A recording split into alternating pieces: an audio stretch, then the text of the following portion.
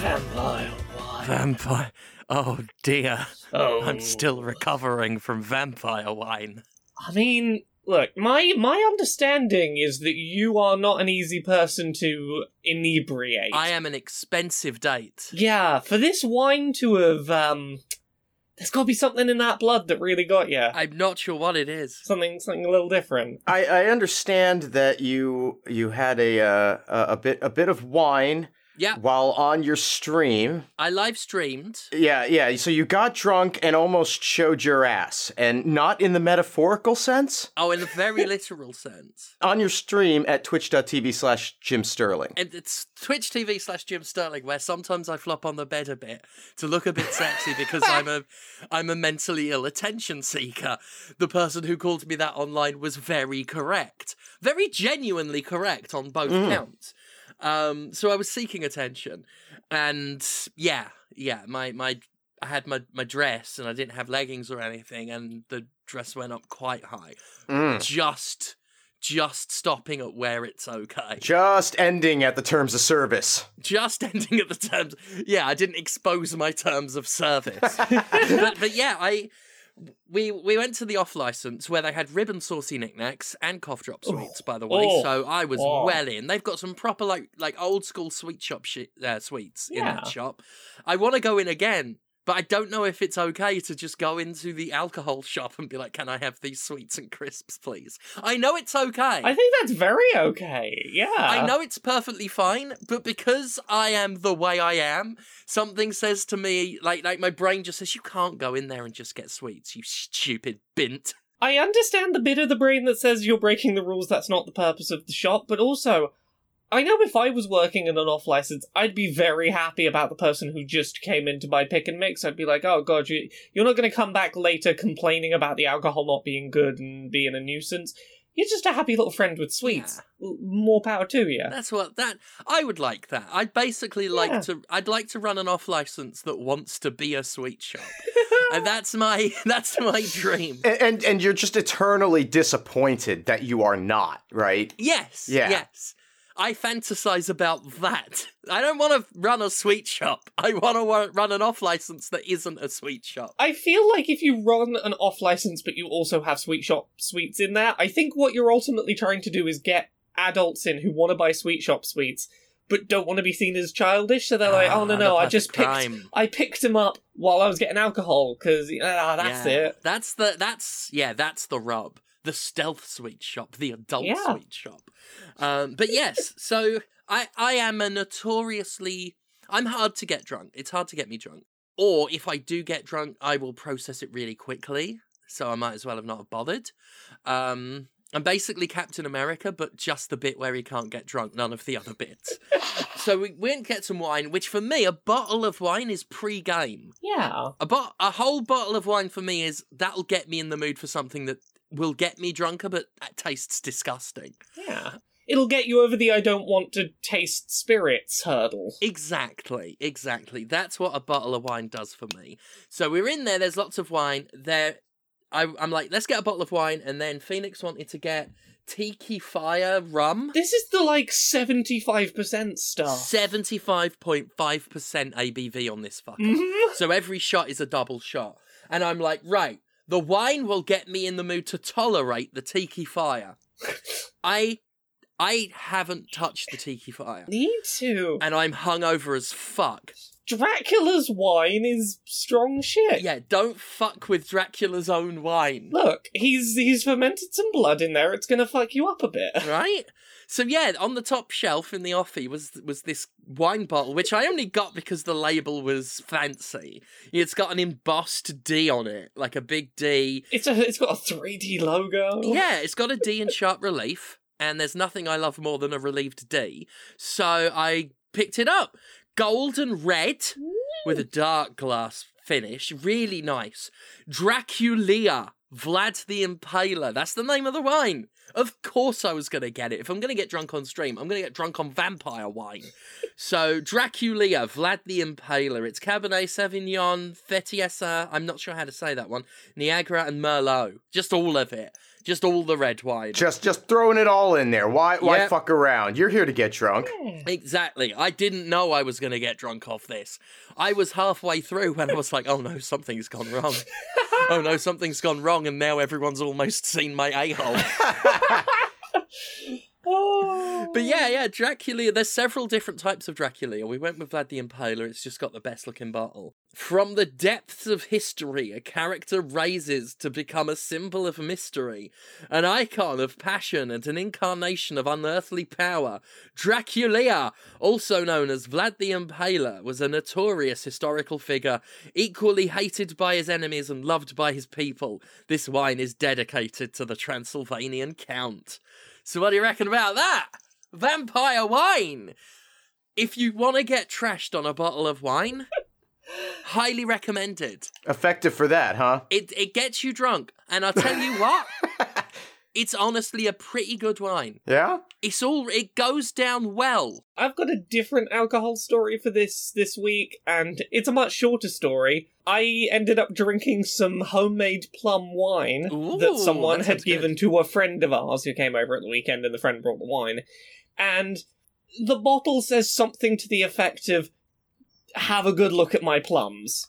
And it's just very suggestively written in italics, or it's like, "Guzzle my plums," or something like that. And I'm like, you've got good taste, I'm into that. strange plum merchant.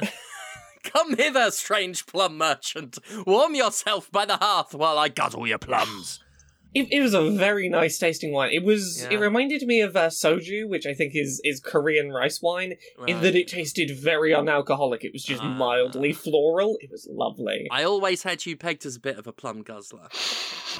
I love to guzzle a couple of plums. Oh, I love to guzzle a plum. Oh, Professor Plum in the dining room. Oh, I've had him.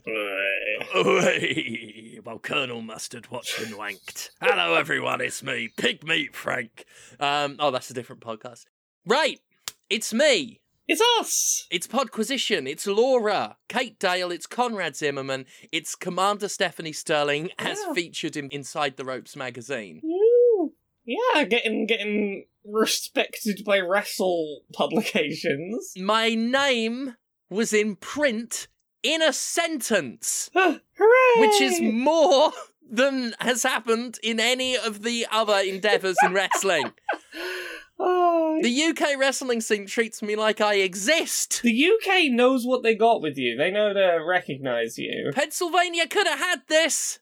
I am in print. Hell yeah. I have been recognised as part of the business, not an ancillary distraction.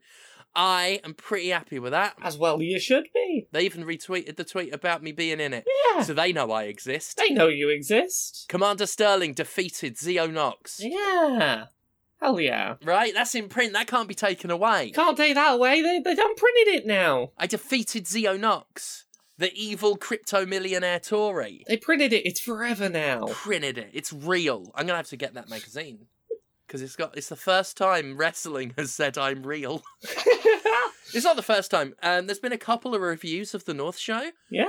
and unlike anything that any of the Northeastern American wrestling community, they A, treated me like I existed, and B, gendered me correctly. So that's doing all right. I mean, that's a good start. See, Right. I told you the UK would, they'd see what they got with you. Exactly. One of the podcasts reviewing the show did start with a he, but then immediately corrected. So I'm all right with that, because Yeah. looking at it, it's clear that I am something very new to them, Yeah. which is good. I'm representing. Anyone who is catching themselves and correcting themselves is learning, and that's, That's it. Like I'm not gonna hold feet to the fire for that. But yeah, like podcasts, like wrestling podcasts talking about the North Show have brought me up. I've been getting good reviews, yeah. a commanding presence, theatrical, cuts a fantastic promo. But a baker, someone who works as a baker at Sainsbury's said I was the worst part of the North Show. So I've chosen to focus on that bit. I've chosen to ruminate. Well, you know what I've chosen to focus on this week that maybe would be a distraction? Are we going to distract me? Yeah, with video games. Oh, God, I've heard of those. Yeah, have you played any of them? That's the question. I've played some. I'm pretty sure you've played some, Laura, because I know you're a bit of... Yeah. If there's two things I know about you, right, it's that you're a bugger for a plum wine, and you like those occasional computered games that we can read about on the worldwide information superhighway. Conrad, have you played any games this week? Yeah, I've played a couple. Oh, Jesus, that's a hat trick. That's all three Right? of us. Oh, Yeah. who wants to start? That's the question. None of us. No, yeah, not Right, a single well, one. thank you all for It's been a joining great us. show. Really Laura, appreciate where it. can people find out all about your work and your books? Oh, you can find out about my things after I tell you about some video games, because I'm going to start us off, Oh, apparently. Okay. I played some of the online test, the network test for Nintendo Switch Sports. Oh. The Wii Sports sequel they're making. Wow. It was only playable in little random matchmaking 45-minute chunks for a weekend. Oh, well, that's a good way to run a demo test. You know, when people can only do it for, a short period of time. I mean, I understand why they do it for network tests, which is they're explicitly trying to Yeah. pressure put the online network under as much pressure as possible. Put some strain, sure. But yeah, it's not all the games were in here, and it was all just random. You get match made into whatever's available, but it's the games from Wii Sports, Yeah. but with fancier Miis. It looks very Swish, like there's a good degree of visual polish to it. Bowling, the mode they had available, it basically functions very similarly to Wii Sports Bowling, except that they trialed a mode that's basically a battle royale but bowling. Okay. You line up 99 people doing bowling, not interacting with each other. You do your first three lanes or whatever, and then they drop a percentage of the players with the lowest scores get eliminated. This seems to be a thing Nintendo's, like, this indirect battle royale, like with the Mario one and everything. Yeah. Yeah, like Tetris, they did Tetris 99, Mario 99. They've gotten really into indirect battle royales. Yeah. And I kind of think this works. Yeah, I'm much more interested in that than directly interacting with other players, so... Yeah, and, like, here's the thing, like, as someone that likes the mechanics of Wii Sports Bowling, but, like, they've clearly changed it a bit. As someone that used to be able to, like, reliably strike, there's clearly something slightly different going on under the hood. It seems a little more a little trickier to get those strikes. But, like, yeah, this is your incentive to play bowling. Hey, there are other people also bowling. Try and stay in as long as you can. It's kind of a neat mode. It works all right. Tennis, it's Wii Sports Tennis. The main difference is that I haven't tried them side by side. It feels a little more like your angle is actually making a difference, and it's not just Timing. because Wii Sports Tennis 100% is just timing dictates angle. Yeah. If it is still the case that timing dictates angle, they've done a much better job of hiding it. Which, I think, however they got there, that works. It's still just Wii Sports Tennis. The one that I thought was most interesting and that most seemed like they put some work into updating it was the sword fighting from Wii Sports Resort, if either of you ever played that. I did, and that definitely could have used some refining. Yeah, so it is a lot more consistent. I didn't find myself having to resync, like, the forward point on the controllers at all, in my experience, which was really good. But there's a lot more mechanics going on, and I'm kind of intrigued. You've got choices of different sword loadouts to use that have different abilities. You can have, like, a charged sword where if you hold it, like, to the side for a couple of seconds, not slashing, you will do a bigger hit, but you'll be vulnerable. There is, like, a two-handed sword style where you use two controllers for two swords. It borrows kind of heavily from the Punch-Out remake on the Wii, in the way that it handles, like, there is a button dictated to putting you into blocking stance, but otherwise you're basically trying to find openings. It felt comparable to something like Punch-Out in that sense of, like, you are trying to find an opening and get a few hits in and get back to defending. there seems to be a decently good little game there. It's one-on-one online multiplayer in the demo they had, so you were playing online with other people. I never felt like I was having lag issues. One-to-one motion is a thing that notoriously can have problems with online connections. Zero problem. It worked really well. I was actively impressed with how well one-to-one sword fighting against a opponent on the internet was working. And that's a surprise from Nintendo. I never expect... And I guess that's why they're doing a network test for this one. It worked really well. It worked surprisingly well for a Nintendo Games Online. Oh, wow. You're gonna know whether this is for you or not. It's Wii Sports HD. Let's call it what it is. It's Wii Sports HD. Do you want slightly better Wii Sports? They're doing a slightly better Wii Sports. I liked Wii Sports, like, when it was brand new, when the Wii was all new and everything. I played the bowling and the tennis a lot. Yeah. So I am sort of interested. It's one of those things that I will probably end up picking up, because occasionally, I'll see my parents, and my mum likes Wii Sports still. My mum's weirdly into video games. She's got a VR headset. She's been playing through, the VR port of Myst recently. But, yeah, an HD Wii Sports, I'm sure I'll find an excuse to play that.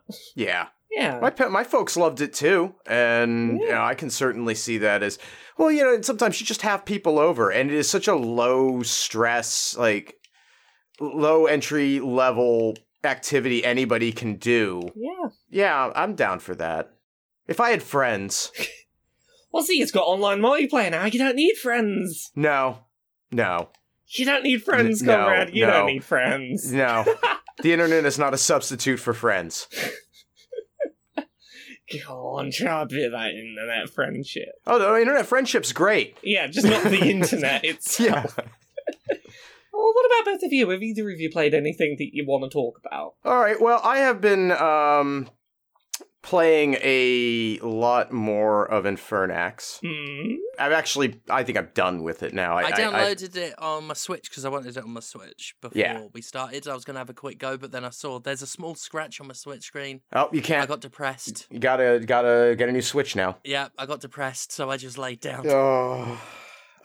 Phoenix had to go with a Dremel, but we can't really buff it out, so I've just laid down. I can't stress how much I enjoy this game. It's to the point, this is something that I don't do very often. It's always when I know that I'm really, really into something, is that I started, looking into sequence breaks in it and stuff.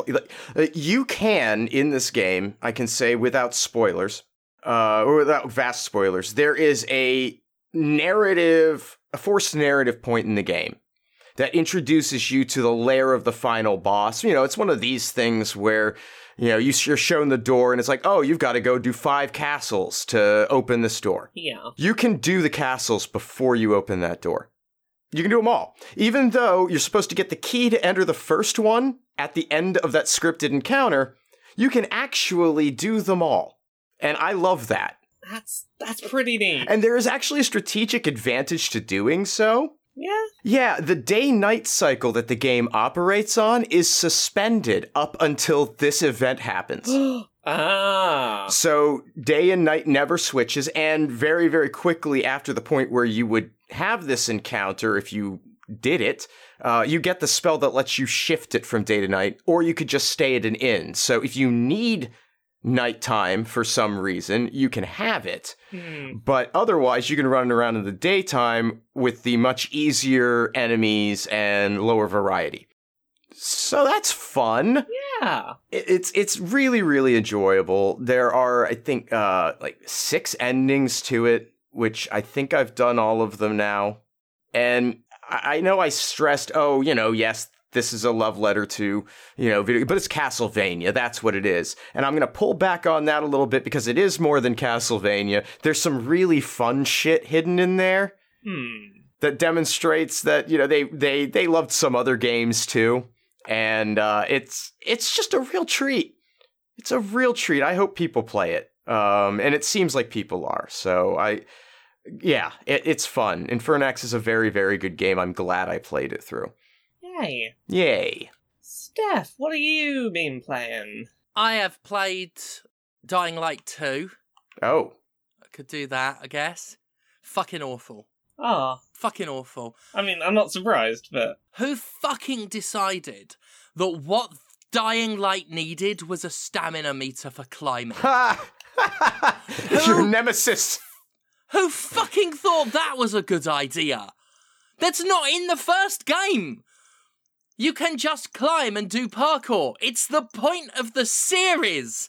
And this time around, like, I've just stopped playing it.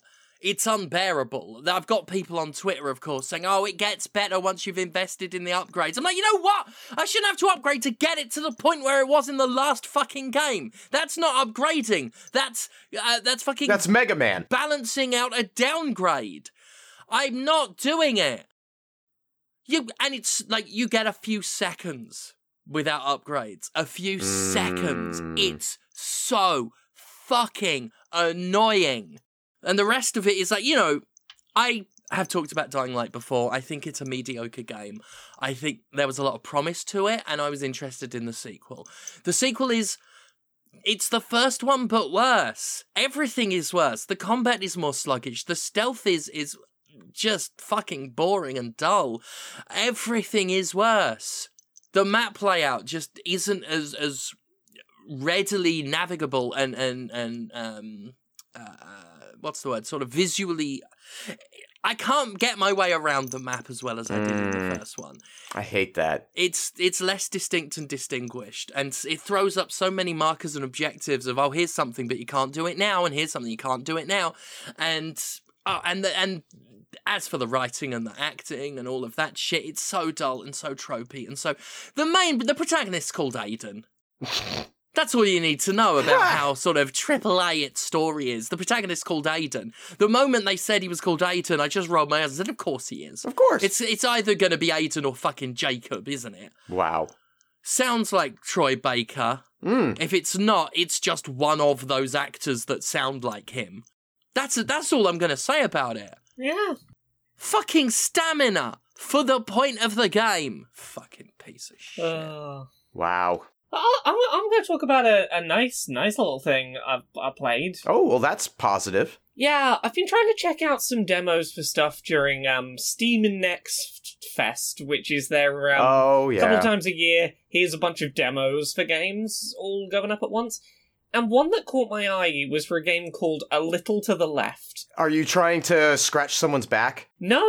You're trying to straighten and organize things. The title of the game being a reference to the fact that the game boots up, and without telling you what you're supposed to do, there's just a slightly askew picture frame in front of you. It's a shame. My second guess was that it was a simulator where you were Lee Harvey Oswald in a book depository in Dallas, and you're trying to go a back and a little to the left. Yeah. So yeah, it is a game made up of a bunch of different neat little tidy organizing tasks, and there's... Sorry, that was my phone ringing. It plays Steph singing the Slunge promo with my phone We rings. made Slunge, we don't know why. Give it a lick, don't let it dry. Don't. Yeah, good old Slunge. It's just a product we're working on. Yeah. But sorry, carry on. Yeah, it's just a little game about, like, it's a slightly puzzly game where you start with very basic stuff like, hey, neaten out this picture frame, put these things in this basket and find room for them. It's got a very satisfying things, sort of, if you get close enough, it'll sort of snap into place. It'll be like, yep, you've worked out what you're supposed to be doing with this. But, like, it builds up into slightly more complicated things that are a bit more of a picture, like, one of the early ones is you've got a bunch of post-it notes, and there's some scribbles across them, and you're trying to neatly tidy them up and organise them in such a way that also whatever's been drawn across them is now neat and tidy. It feels like it occupies a very specific space that, like, I've been thinking about it in comparison to games like Wilmot's Warehouse or Unpacking. Yeah. It is less broad and self-directed than something like Wilmot's Warehouse. It's not like, put this... And I guess for Unpacking as well, it's not like, put this where it's satisfying for you. There is a correct answer. Generally, I have found the correct answer is generally satisfying. There's a couple of little exceptions in the demo that I'm a little frustrated by. Most notably, there is at least one puzzle you can organize it in two directions, and both of them are equally satisfying, and there's no reason why one should be correct and one should be incorrect, but only one of them marks as correct. And that's frustrating. And I feel like that is something that you need to playtest the hell out of this game for and go, okay, why did you try and solve it that way? Yeah. Did multiple people do that? Should we consider that also a valid solution? If you're going to have progression being gated, but it's a mechanically satisfying little thing. And my biggest question mark about it comes out in August. They advertise on the Steam page that the game will have 75 puzzles, which, until I try that final game, I have no idea whether that's going to feel like enough content, because the early content in the demo, you can really rattle through it quite quickly in a lot of cases, and this might be a very short game. And I don't know if they've shown me enough in this demo to say, you have an incredible number of ideas and these 75 are going to feel so wildly different that it's definitely going to be worth picking up. I'm intrigued by what's here, but I am intrigued with caveats, and I'm going to keep those in mind. Yeah. What about Conrad? We'll go back to you. What have you played this week? I played another thing. It's called RoboQuest. It's by Rise Up Studios. It just hit Game Pass on PC in early access, and so I decided to just check it out. It's a first-person shooter roguelite, and it is really colorful. It has a real, early Borderlands stylistic feel to the visuals, particularly, it's colorful and bright, but explosions. And you get some really cool weapon varieties in it. All of the robot enemies that you're fighting feel like they're part of a cohesive whole of designs, and they're all really cool. And it plays a lot like Doom, I find, in that it incentivizes forward momentum. You do have a melee, which I don't really use, but otherwise it's guns and shooting, and if you take damage, there's a window of time in which you can recover the damage that you've received if you pick up the experience orbs that the enemies drop. There's also, these also disappear, so it incentivizes you to run in and grab them before they go away, although it's pretty forgiving with the amount of time it gives you. It really does sort of compel you forward very quickly, which I like. The pace is good. The environments are pretty well designed from what I've seen so far, too. They're well populated and compact, but there's some verticality, and it doesn't suffer from the biggest problem that I tend to have in first-person games generally, in that the environments are small enough that I can't get lost in them.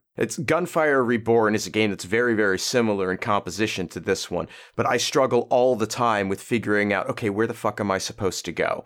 This has a really effective minimap, a very limited amount of map size, and it gates off passages once you've cleared certain checkpoints, so you don't even have to worry about it anymore. Once you've gone through, it's like, all right, I'm going the right way. I see this grouping of doors, fine. So I like all of that.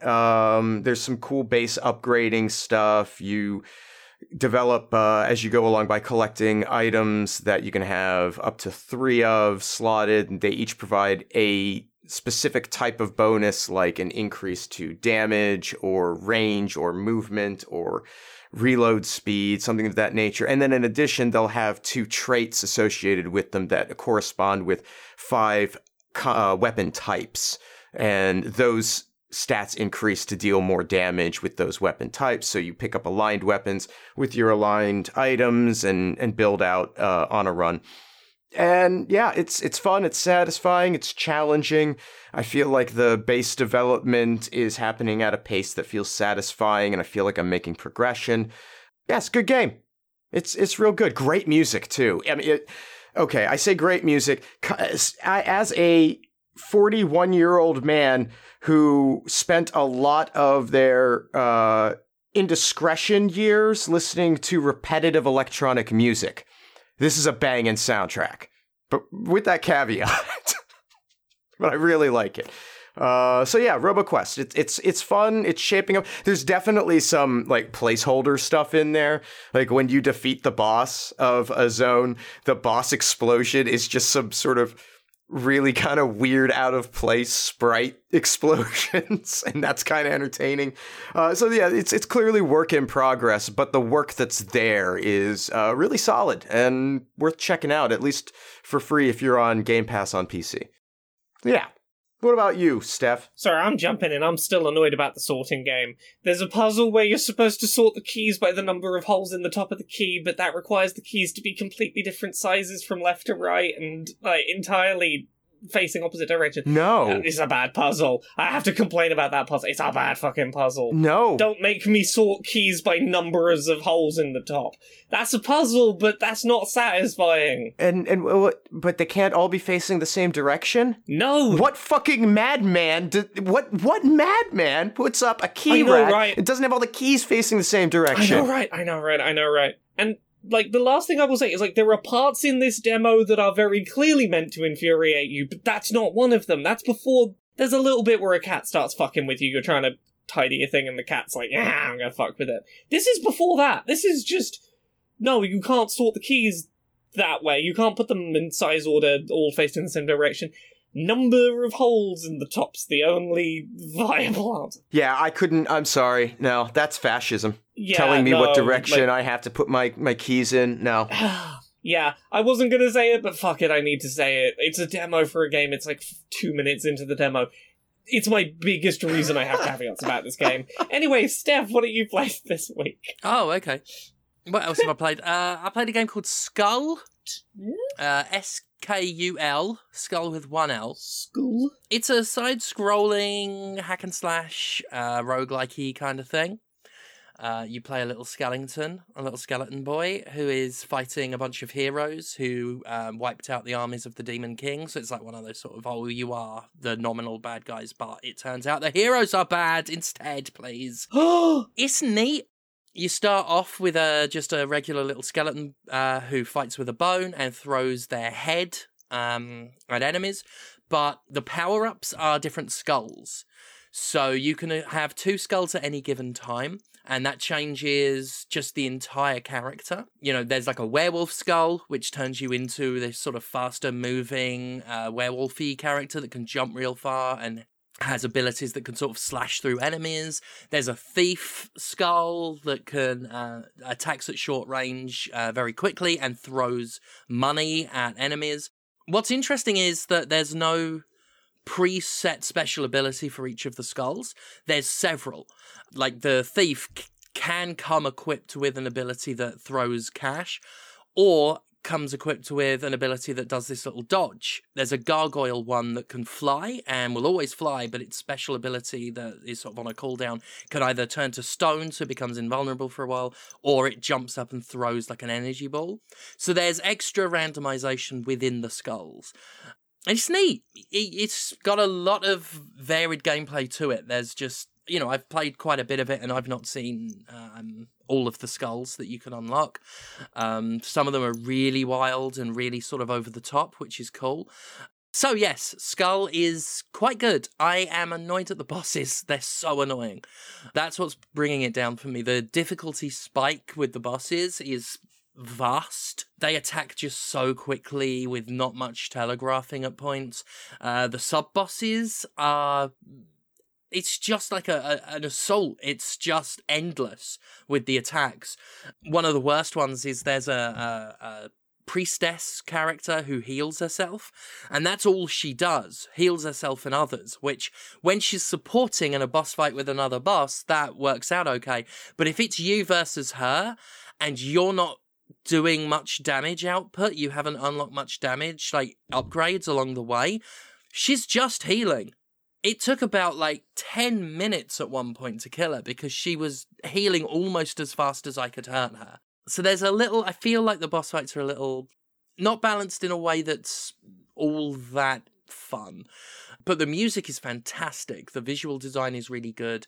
The gameplay is very varied. I'm impressed by just how different each of the Skulls plays. And it's got a real nice little story and characters to it. It's worth looking at. If you're not sick of all of the roguelites yet, it's worth looking at. I have played it. I find it so difficult. It is tough. Like, just, I cannot seem to, like, penetrate the difficulty and approach to playing this game. And, there are a few heads that I really like. I like the werewolf head a lot. I think that one's fun as hell. Yeah. I like what was the one that... I can't remember the exact name of it, but it instead of attacking directly, it summons just huge purple spikes out of the ground and sort of from portals behind it, like a Cenobite with hooks. Like, it's really cool. Some of them are just so overpowered, and when you get those, they're just fucking awesome. I like the meaty guy that has the butcher blade. Ghoul. The ghoul, yeah. Yeah. That one's a lot of fun. But I can make it past the first boss usually, but that's it. Yeah, I don't think I've made it to the second boss once. Yeah, the game's just it's just maybe too difficult for me. But I do really like it. I think it's beautiful, and conceptually it works on a lot of levels. It's just too difficult. Yeah, it's very tough. Yeah. Like, nothing I've seen is unbeatably tough. It's just... No, it's just more than I'm willing to invest to get good enough. It's just so much to chew. Yeah, so much to chew through. And, if you don't get the right combination of upgrades along the way, you're just not going to win. Like, I don't feel. But yeah, I'm impressed that the skulls don't just attack and move differently, but some of them have entirely bespoke mechanics. Yeah. Like you mentioned the ghoul, sort of this big chonky meat-covered thing with a meat hook. Can fire out a hook and drag itself towards stuff. And as it attacks enemies, bits of flesh drop off them and you collect the flesh. And that builds up your attack. So it's like it's its own little mechanic. It also builds up your size. The ghoul becomes like... ridiculously large, and that's entertaining too. Yeah, you just and that's its own mechanic. And if you don't pick up that skull, then you just don't engage with that. It's something else. So I'm very impressed with just the depth and complexity, relatively speaking, of all of the playstyles.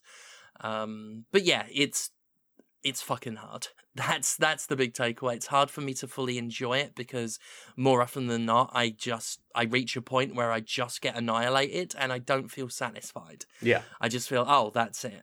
That's a shame. And unlike with some roguelikes, some of which are just as, can be equally as challenging at points, I don't often feel like I don't have that one more go factor like I do with a lot of roguelikes. Yes, it's very easy to put down because it's so frustrating. Yes, I'm not given much hope for the future. I don't feel like, next time will be different. I'm like, next time will probably be the same. And it's such an anticlimax when I die. I haven't reached a point where I felt like I was having a great run. I've had some really good characters, but there's always a point where I just get so completely defeated that I feel too defeated to play again. I'll still go have a crack at it, I think, at points, but yeah, it's tough. Yeah. That's about it for stuff I've played this week. I played a bunch of other demos that just didn't grab me, so I'm gonna skip over them. Kept playing Pokemon Legends Arceus, having some good shiny luck over there. Yeah. I had one particular run around the first area where I have a lot of perfected Pokedex entries, where I found a shiny Alpha Gyarados, a shiny Wurmple, a shiny Bidoof, and a shiny Starly in about 10 minutes. Nice. It was fucking great. I was having a wild time. Very good. Yeah. My Gyarados is red and has glowing red eyes, and it's my favourite now. I love it. Oh, that's great. Yeah, I played a bit more Arceus. It's just very playable. It's a very easy to fall back into just in the background. I'm just gonna do a little bit of it. Yeah. I've been having a good time. I've played some Horizon Forbidden West. Yeah. Now it's come out. It's good. It's good. I keep going back to it after I attempt to play Dying Light without wanting to eat my own teeth. It's more of the same, right? Yeah, it's more of the same. That's fine, because I really, really liked the first game. It was one of those open world games that I actually tried to, I think I actually did in the end, just like fully complete. And that says a lot, because I don't have the patience for most open world busy work, but I liked just how easily and accessible the busy work was with Zero Dawn. There's really no better way to put it than your opinion will not have changed since the first one. Your problems will probably be the same, your praise will probably be the same. It's another Horizon for all that entails. Yeah. Did anyone else do anything else? You got anything else, comrade? Nope. All right, let me just have one quick, just take us on one little trip to Stephanie's Vita Corner. Oh, it's exciting. Right? What's in Stephanie's Vita Corner today? Nothing too exciting this week. I played Pinball Heroes. Okay. A little pinball game on the Vita that Sony put out with hot Sony franchises. And that's what makes this game interesting, because it's sort of basically a pathetic game. You play like the Pinball FX games, all that stuff where they've got these really intricate, well-animated, detailed tables, and you come to here and it's like, here's our Uncharted table with a still picture of Nathan Drake on a bit of brown. There's a plane, none of it moves. There's no real interesting music or voice clips or anything. It's just like bare bones pinball tables with a vague overlay of an IP. But what's interesting is the IP chosen, because I guess these are the hot franchises that Sony was positioning at the time, or at least in the portable space. So you've got Uncharted, which makes sense. Big series for Sony, big famous sort of thing. You've got Wipeout, which, okay, you know, they made a big deal of Wipeout on the PS Vita, the 2048. There's no Little Big Planet or Killzone or anything. There's Fat Princess. Oh. Which, yeah, Yeah. There was like was there two Fat Princess games? There was the There original were, and like a free-to-play game. So they got Fat Princess, which is sort of middling, but is now a sort of relic. Then you've got stuff like Hot Shots Golf and some bowling one. Pain, which I think was some physics-based game back in the day, where you sort of flung a physics character at things. MotorStorm. It's just like, if you imagine a Sony pinball table collection, these are not the franchises you imagine. Certainly not Mod Nation Racers. Do you remember Mod Nation Racers when they tried to make that a thing? Yeah. What a shit game. And it's not even Mod Nation Racers, it's Mod Nation Racers PSP on the PS Vita. That's what they're pushing. It's an odd little game. Like it's a museum of forgotten Sony IPs, and Sony's trying to do something with them. It's intriguing as a thing. The pinball is like fine. It's bare bones pinball. You know me. I like pinball games, so that's why I got it.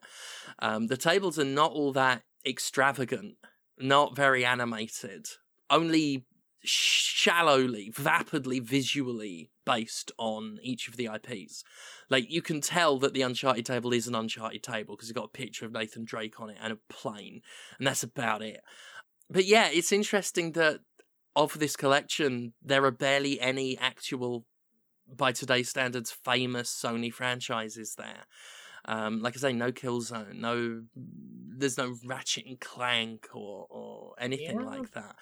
Fat Princess and Mod Nation Racers. Just a strange little collection, really. It was a very strange time for Sony in terms of working out whether they were trying to push the things that had been successful in the past or push new stuff out. Yeah, I think that's it. Sort of this early 2010s vibe of Sony, like, just throwing all sorts of ideas at the wall, trying to come up with the next big franchise. I think it was very specifically like they were losing a lot of ground to the Xbox 360 and were trying to work out what made them different, and yeah, this pinball game sounds like an interesting little time capsule of that. That's it. It's got a sort of time capsule vibe to it, and so, you know, it's like $5 or something on the store, so I picked it up. It's fine. It's not great, but yeah, that was Stephanie's Vita Corner. Yeah, I'm hitting my Dracula bottle with a fork. That's it. Oh, shit. Should we... Oh, God. Fork everywhere. Right. Should we do some news? We got a bit of that. Oh, why not? Why not? Activision Blizzard's on their union-busting bullshit. So, Activision Blizzard's law firm, Reed Smith, who are representing them in the one of their current hearings going on. Oh, there's a slide from a presentation that has been leaked, and it's quite a thing. I'm just going to read you some of it. Types of employees that unions exploit. Lazy, non-productive, and inefficient. Footloose and fancy-free. No major obligations or commitments, financial or otherwise. Rebel, anti-establishment, opposes society, structure, management. Malingerer, something-for-nothing attitude. Well, let me ask you this. Why are all of these people employed by your company, then? If they're such shitty employees, why are you worried about them joining a union? They shouldn't even be there. You wouldn't want to join a union. People might think you're a whiner and complainer. Or an activist. Or alternately, if these are the people that they're seeking to exploit, maybe they'll take care of me, because I'm not one of these people. So, my favourite one behind activist, because, hey, yeah, you had to get into activism because you were being mistreated by your employer. It ends with overqualified for current job position, which is really insidious, because the more you think about it, what it seems to be trying to suggest is, oh no, you're not being underpaid. You don't need a union to get you paid more in your current job. You just need to work harder and climb the ladder because you're qualified probably for things further up the chain if you work for them, and then you'll get the money. You shouldn't be paid more here. You're probably overqualified. They used the phrase footloose and fancy-free. It's pretty great. Yeah, footloose and fancy-free. That's amazing. That's my new gender. Look, I've seen this being passed around as like a tag yourself meme.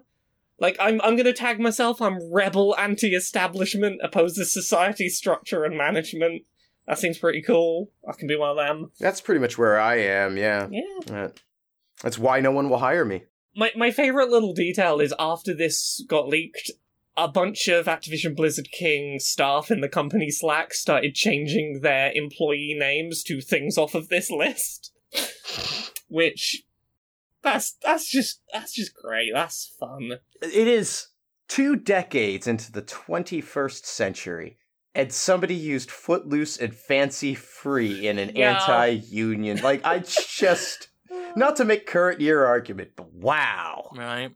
Yeah. I guess they just want to sound like Pinkertons. That's what it is. They're like, we haven't evolved our political stances since union busting was first a thing. We might as well use the language as well.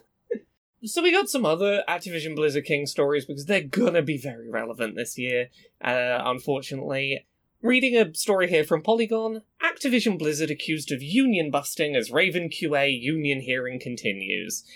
So, the short version of this is that Activision Blizzard King and Raven Software QA workers are looking to define who is eligible to be part of Game Workers Alliance, which is this union that they're currently trying to set up. And there's currently some meetings going on with the National Labour Review Board to basically work out what the scope of the union will be.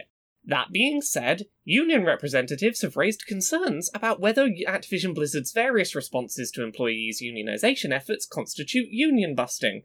Probably. Corporations fucking love to do that shit. One of the complicated issues outlined during the hearing concerned Activision Blizzard's reorganization of its QA staff following the announcement of the Game Workers Alliance.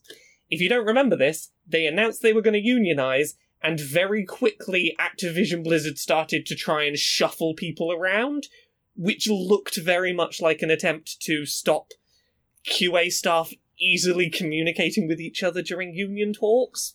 They got split across into different teams across the company, so like they were putting QA in the art department, in the design department, basically not having a unified front during union talks. The problem, obviously, right now is there's a debate to be had about, well, yes, embedded QA is ultimately something we want and is a positive step. It is good to have QA actually working alongside the rest of the development team. That is a good step, but the timing of it seems really deliberately designed to stop us forming the union properly. Like, there's a lot of this kind of thing getting hashed out at the moment. This is just going to keep going on for a while, I suspect. Yeah. Unions are not easy to create. Activision is blessedly terrified of all of this. Yeah. Like, that, at least we can enjoy that. The terror. Yeah. And they'll have no one to blame but themselves. Like, this is what it all comes down to. That's what corporations never learn, is it's their excess that leads to the regulations, because they prove time and time again they can't be trusted without regulation. They can't be trusted without organisation. And a lot of this is pulling stuff into the sunlight that thankfully is now, like, on the record, and that stuff can be done about it to a degree now. One of the things brought up in this is a bunch of executives were brought into these hearings to basically talk about how they classify job descriptions, QA roles, job definitions, things like that. But in a statement to the press the following that day, one of the potential union representatives said that Activision Blizzard presented an exhaustive and dishonest case around Raven QA workers' job descriptions and day-to-day workflow in order to prevent them from moving forward with their union election. Basically, a lot of executives lying about what the job roles are and what the day-to-day of the job is to try and present the job as if it doesn't qualify for union status. Like, the executives are coming out and just bold-faced lying about what the job is to try and make it sound like, oh, no, that doesn't qualify for union things. Yeah. They apparently also held a management meeting that was attempting to thwart organisation efforts, doing a lot of the union-busting basics, like telling staff that a union could limit the amount of overtime work, which might affect the quality of a game upon launch. If you're not allowed to do overtime, you might have to release bad games, and... Oh, yeah, and if there's one thing Activision has been known for before now, it's never releasing a bad fucking game. Yeah. Activision Blizzard's response to all this is that they're just being like, oh, those silly union people, they don't know what they're doing. Really dismissive bullshit. Here's a statement from a representative to Polygon. It is clear the union does not understand the studio's business needs, day-to-day operations, nor the gaming industry in general. That you don't understand video games or no, stop asking for a union. You're just not smart enough to understand what's happening. Blah, blah, blah. They're going real hard, it seems. They seem to be going real hard. You don't hire a company who's into... Reed Smith, the company they hired, explicitly on their website state that they have tips for spotting the early signs of a union organization attempt. I love that they talk about it like it's some sort of infection. Exactly. That overtakes their company. Exactly. And then the very next page on their website is planning your counterattack. Christ. Like, there is no world in which they go, actually a union would be good for you. They're like, no. Spot it and snuff it out. Amazing. So... union busting bullshit, but from what I can see publicly, it seems like it isn't being effective, and the workers that had sort of taken union cards and seemed on board for voting for the union don't seem to be being swayed, which is really positive. It seems like there's a good united front. This wouldn't have been a problem for Activision if it had just not, systematically abused its own workforce. Yeah. Speaking of systematic abuse within Activision Blizzard, let's talk about Bobby Kotick and his secret businesses and his funneling of money to the Republicans, which should surprise no one. Yeah, it turns out that Bobby Kotick, the evil twat, is an evil twat. Huh. Who knew? Hey, fun fact, if you know of a billionaire that exists, and you aren't sure what their political affiliation is... They're a Republican? Just guess that they're a Republican and that they pour money into the Republican Party. That's a very safe bet. Yeah, they're evil twats. There's maybe a handful that aren't, but yeah, you're pretty much right. Yeah. I mean, generally speaking, the kind of person who can hold on to and does not give away over $1 billion is the kind of person who will vote for a party that will promise to keep your $1 billion in your pocket and not take any of it. Whatever political allegiance, being a billionaire is fundamentally, inherently immoral. Yeah. So it stands to reason that Bobby Kotick, who, by the way, is a sexual harasser, an overseer of sexual abuse, and someone who once threatened to have one of his own employees killed, Yeah. It shouldn't surprise anyone that he's a dick. But he's a dick. So yeah, the specifics on the story, Bobby Kotick donated over $600,000 or £450,000 to Republican causes, including supporting Mitch McConnell in the Senate. That would have been enough to have paid for all the people Activision Blizzard has let go. Yeah. In all of its layoffs. But that's where Bobbers is spending his fucking money. Yeah. So he did this via companies that were less obviously connected to him. Norgate LLC and 8070808 LLC. And if that doesn't speak volumes about the kind of small, little man Bobby Kotick is, he's not just politically vile, he's a coward about it as well. Yeah. He can't even stand by his own political convictions. Can't even stand by its own name. Yeah, literally... One of them is literally just a string of numbers as an LLC that we only know is connected to him because of someone realised it's a registered business address that connects him. Yeah, that doesn't seem shady at all. Owning an LLC that is nothing but a string of numbers and letter. Yeah. That seems like a real legitimate organization doing business. Yeah.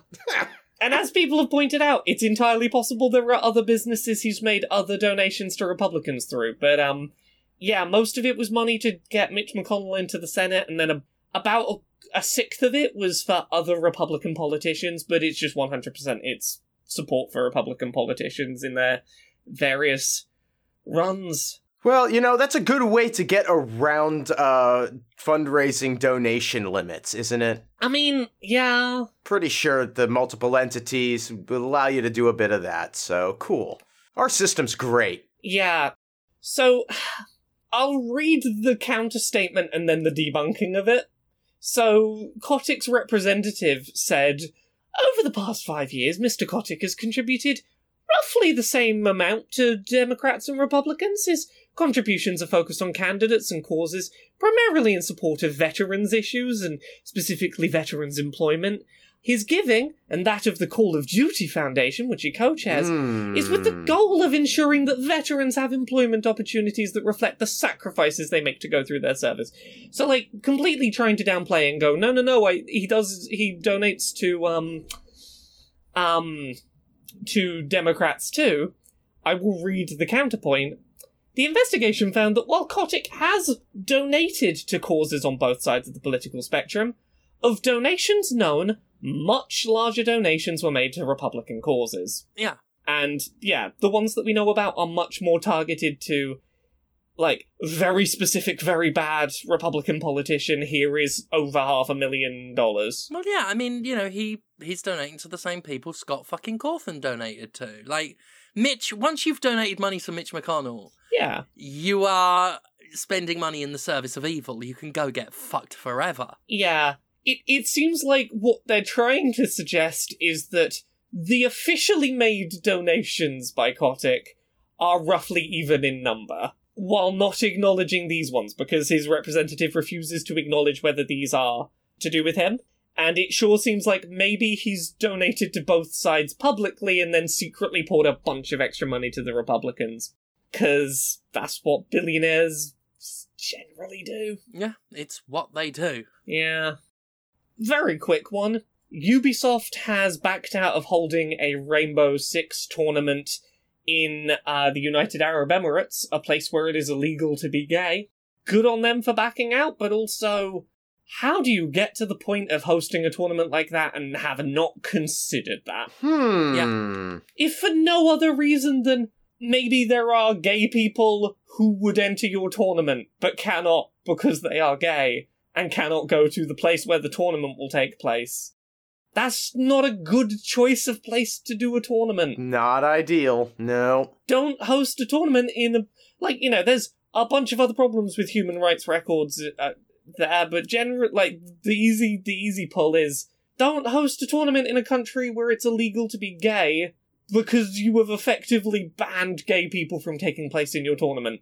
Yeah. Yeah. Yeah. Yeah, that pretty much sums it up. Yeah. You're saying gay people aren't welcome. That's what you're saying. It's the kind of choice you only make if you assume that your tournament will entirely be competed in by cishet white men, and that no one outside of that will take part. And that's just shit. On the subject of Ubisoft seems to be angling to get bought out. It sure sounds a bit like.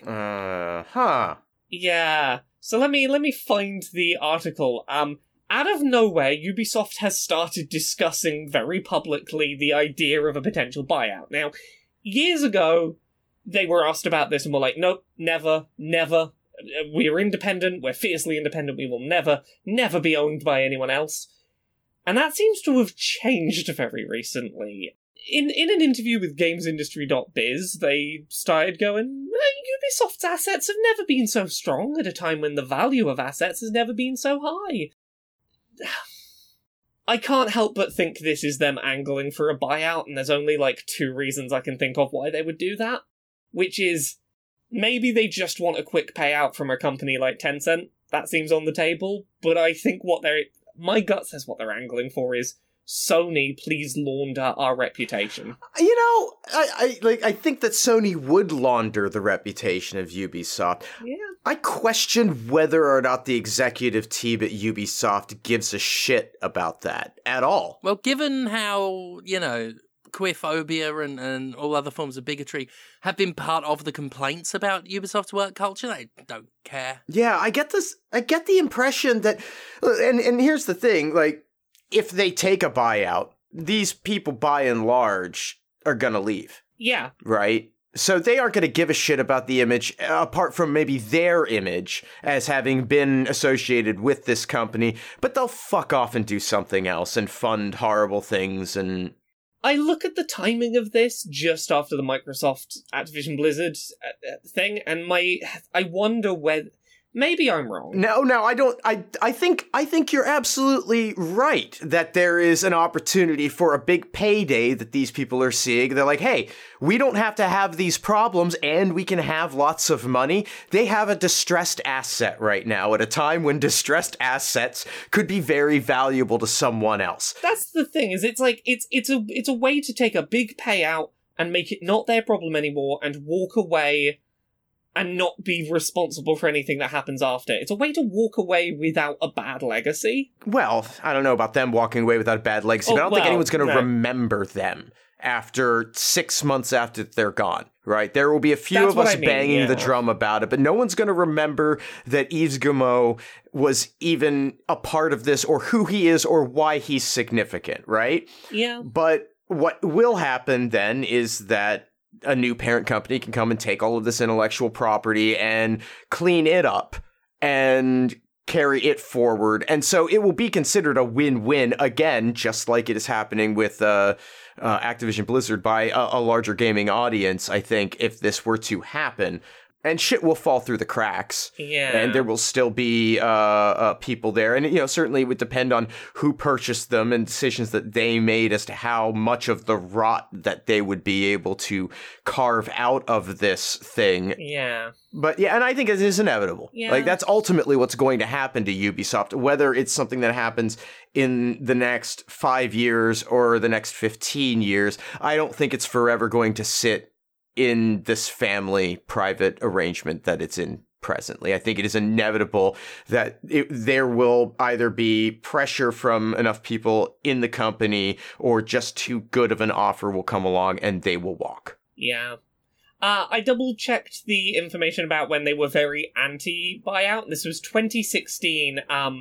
Vivendi was trying to do a takeover, and they actively fought against it and were very public in statements about, like, we will not let them purchase us. We are independent, we will not let that change. Well, in fairness, I wouldn't have let Vivendi purchase me either. And if they had, they might be owned by Microsoft today. Yeah, and I can't see any other reason why they would have changed their tune other than our reputation ain't great and people might be interested right now and it's a payout for us. It might even be, we don't need to deal with this bullshit. Yeah. Because they don't. Unfortunately, they don't. And, I mean, we know that a better Ubisoft is making pushes as well, and I wouldn't be surprised if Ubisoft workers were the next ones to try and unionize.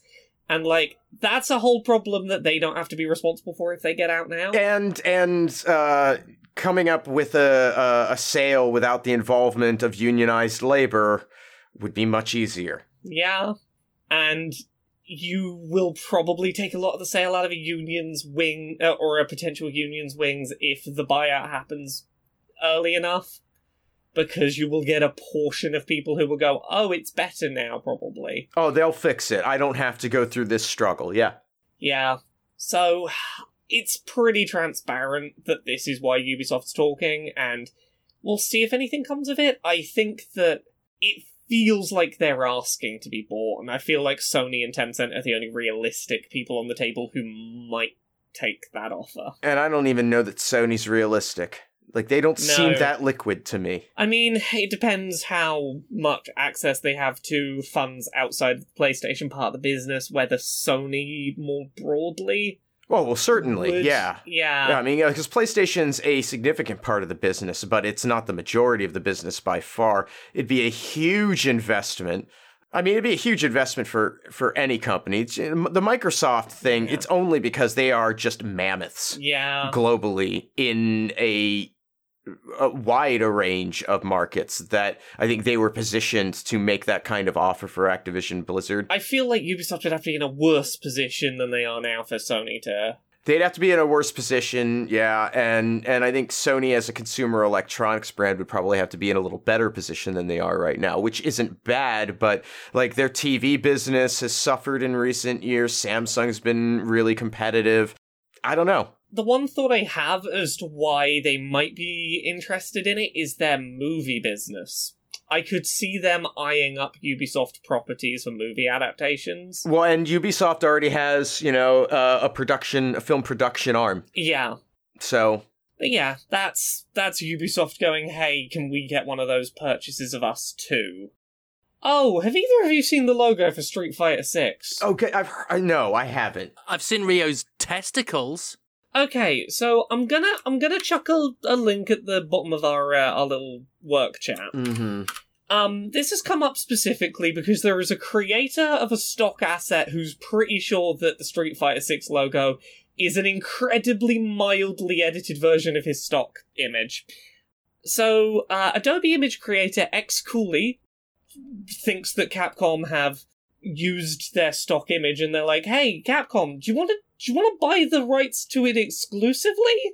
Because right now, anyone can just buy this stock asset that you seem to be using as your game logo, and you can't protect it as your game logo if I'm selling it to other people as a stock asset. They've tilted it a bit, but otherwise it's the same. They've tilted it and put a couple of dents and a splat effect over it, but I think it's pretty clear that they've just mildly edited a stock photo, and there's no reason why they can't do that. But I do think it would be hilarious if people started making knockoff Street Fighter 6 merch by buying rights to this stock photo, because Capcom just doesn't own it. And that is amusing to me. It's I don't know, it's a weird story. I mean, I get what they're going for with the logo. Yeah. They're trying to, make it more grounded. They are. My favourite take on it is Brian Altano on Twitter described it as looking like the Street Fighter logo has 6 pending emails. I do like that. Yeah. I feel like they are trying to sort of lean into a little more of a UFC aesthetic. Yeah. They're trying to go, we're a serious sport and not a cartoon about fighting. Right, with demons and, Yeah, and stretchy people and... Mm-hmm. And I don't think... I don't think it's a bad logo. I think it's, very clearly... No, I think it's a perfectly fine logo that I would love to see on any stock image website anywhere. Yeah. It's very much them doing what everyone seems to be doing now, and very much simplifying logo designs, which I don't disapprove of. Yeah. It is remarkable how similar it looks to that stock image. Like, I don't know. I don't know that I'd go as far as to say that they derived it from it. This is a pretty easy path to walk the same way, but remarkably similar. Yeah. Very quick ones to rattle through. Platinum Games, not a fan of NFTs. Cool. Yep. Give them a tick in the box for that. Glad that they have no interest. Their statements were very explicitly like, these have no value and are pointless. It offers no positive impact on the creators or the users in any sense. Yep, totally agree. That's a good take. Hang on, there is another quote in here that needs... Oh, what have I skipped? Give me the quote. Asked if he was surprised by how quickly the likes of Konami had jumped on the NFT bandwagon, Kamiya added, "Not really. If it smells like money, Konami's gonna be there in a heartbeat." Yeah, it's good shade. It's beautiful shade, I'll give them that. And the last story, which I'm gonna summarize as, hey, piracy's probably alright sometimes. Nintendo is already ending eShop sales on the 3DS and the Wii U. Their last generation of handheld and their last generation of home console.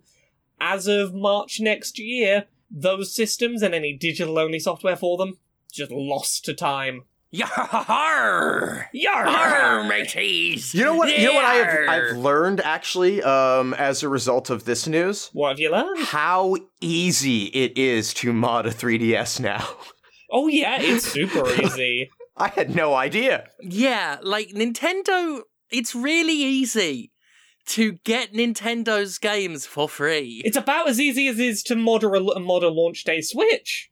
It's real easy. No, but I mean, not even launch day Switch, like any 3DS seems like just easy now, regardless of the firmware or anything. Yeah, the Wii U, very easy to software mod at this point. Well, and that I do have a launch Wii U, and it may even still have the first firmware on it. Yeah, well, I mean, I believe even without, I think it's up to date now that you can soft mod it with any firmware revision.